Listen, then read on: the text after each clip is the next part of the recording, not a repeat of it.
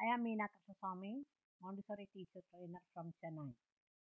Second part of the imagination, artistic imagination.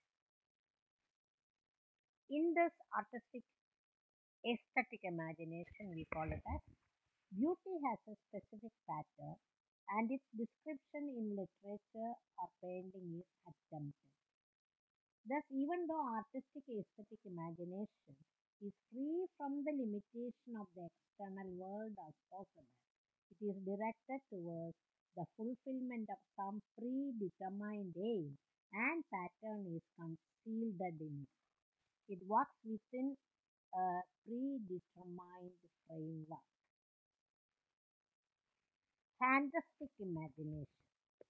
As opposed to artistic imagination, fantastic imagination has no direction pattern or aim and everything depends on the fantasy of the individual.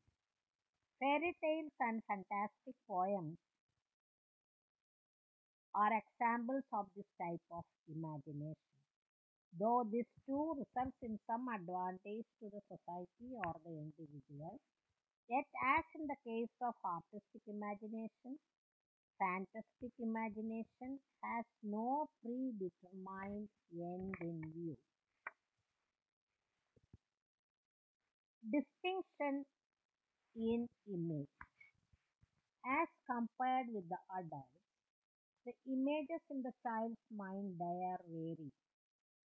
Secondly, while the child's imaginary includes more visual images, the adult imagery includes auditory images gradually developed in the child. Thirdly, there is more use of symbol in the images in the child's imagination, while this is not the case with the adult. Fourthly, the images of child's imagination are rather gross, while those in the adult's mind are subtle. Full satisfaction with imagination. As the child does not distinguish between imagination and reality, so he derives complete satisfaction by means of imagination. On the other hand, since the adult individual does not consider imaginary things as real, he is not satisfied purely by imagination.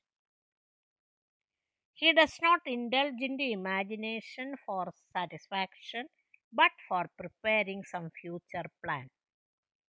The child is sometimes satisfied by imaginary explanations. For example, if he asks about the dead man, he is told that the man has gone to God and he is satisfied with the reply. The adult person, on the other hand, cannot be satisfied by such imaginary explanations. Then, the children should not tell stories involving much fearful scenes because those stories create fearful imagination in their minds. Because of imagination, children sometimes tell many false stories and circulate rumors. At the age of 4 to 9 years, they can be observed playing and talking with imaginary friends. Unless this tendency becomes excessive, it is no harmful for the child's development. That is what now in this lesson. And next lesson we will discuss about the factors helping imagination. Thank you for listening.